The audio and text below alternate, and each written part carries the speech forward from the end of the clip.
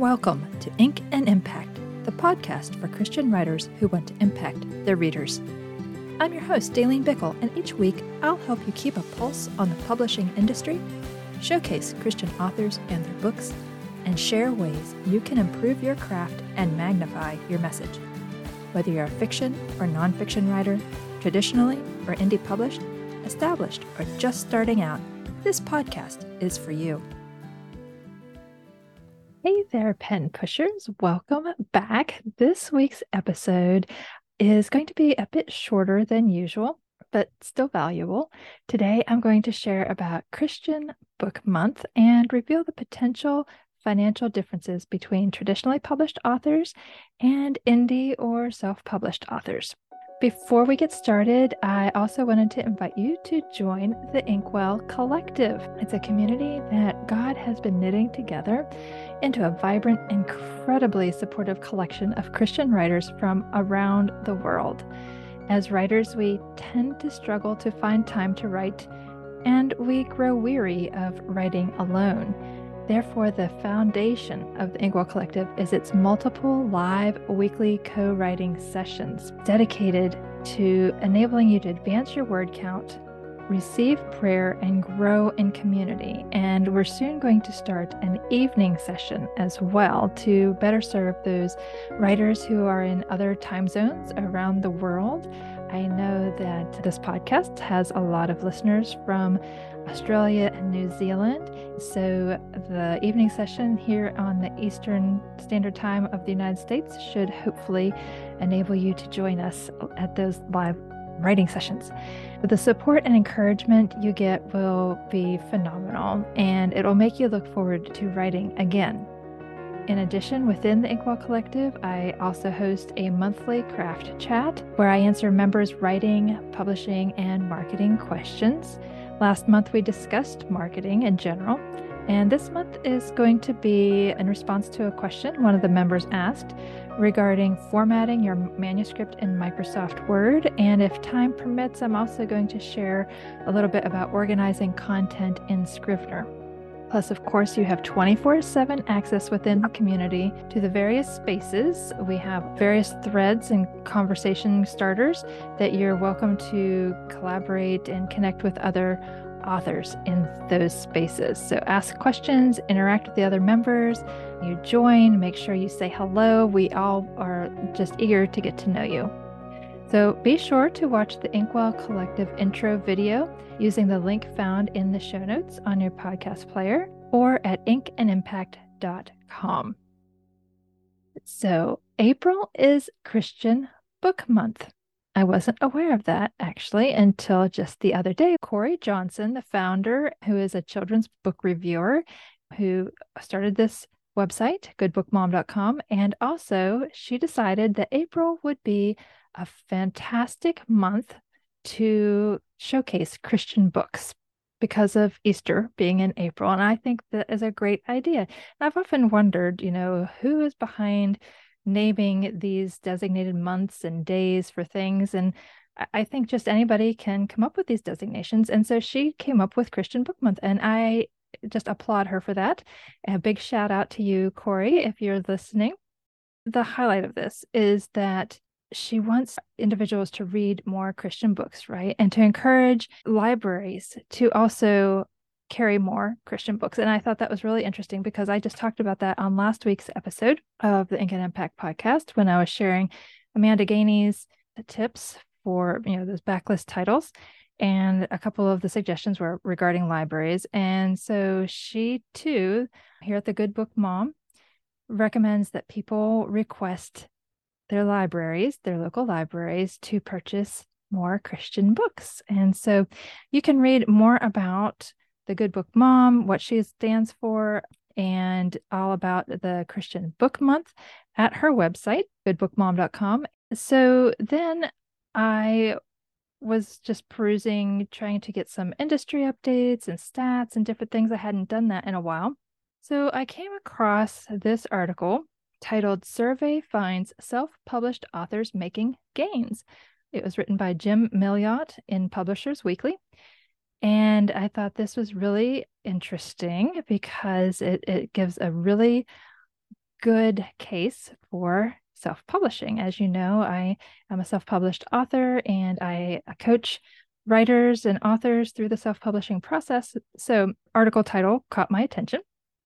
And the author refers to a recent indie author survey conducted by the Alliance of Independent Authors, ALLI, that shares the earnings of indie authors. So, the financials, right?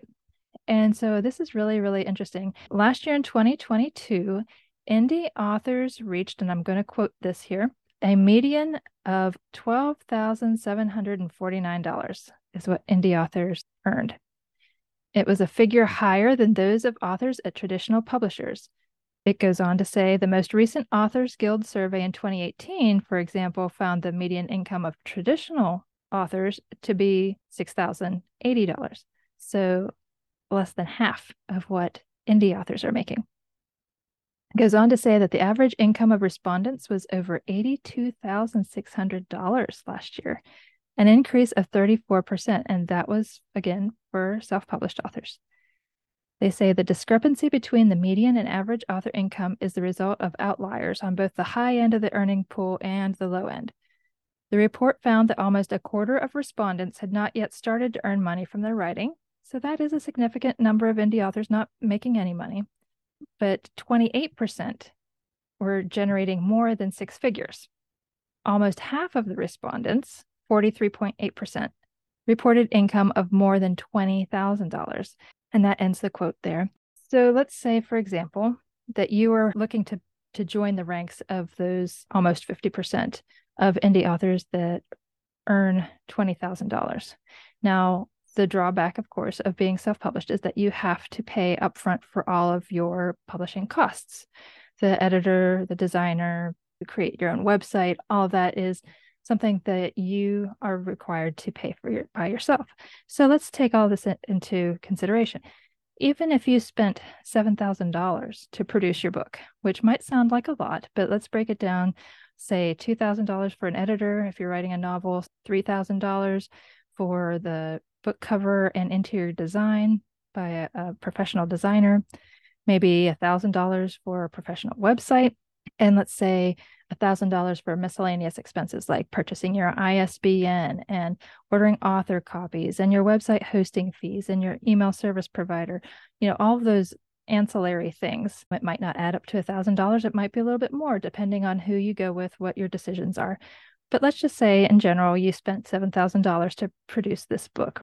But if you're like half of the indie authors polled, you're still making more than twice what the average traditional author makes, even after you subtract out your expenses. So that's really encouraging. And of course, income is directly related to sales, and sales are largely dependent on genre and marketing efforts. So if you don't promote your book, or if you don't do it well, you won't earn much money. And if you're not writing one of the most popular genres, you won't necessarily sell as many books as those who are. But then again, too, we have to take into consideration that we're Christian writers and we're not selling to the secular masses. So there's that to consider too. So if you're like me, you might have wondered, well, what are the most popular genres?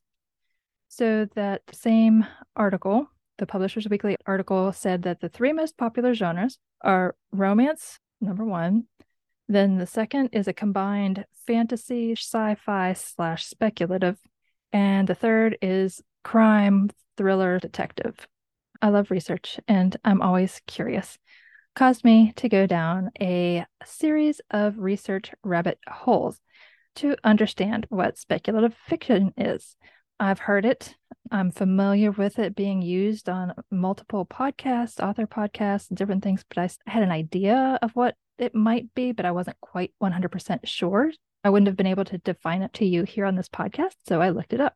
And according to fictionfile.com, it's fiction containing elements that don't exist in reality, recorded history, nature, or the present universe.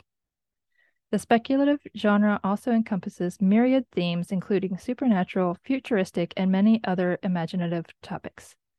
Under this umbrella category, subgenres include science fiction, fantasy fiction, horror fiction, superhero power story, and more. So I was like, okay, I understand that. I'm not sure what I think about that as far as the if it carries over into the Christian realm. Some people will say so. I have seen some books published and talked about being speculative Christian fiction.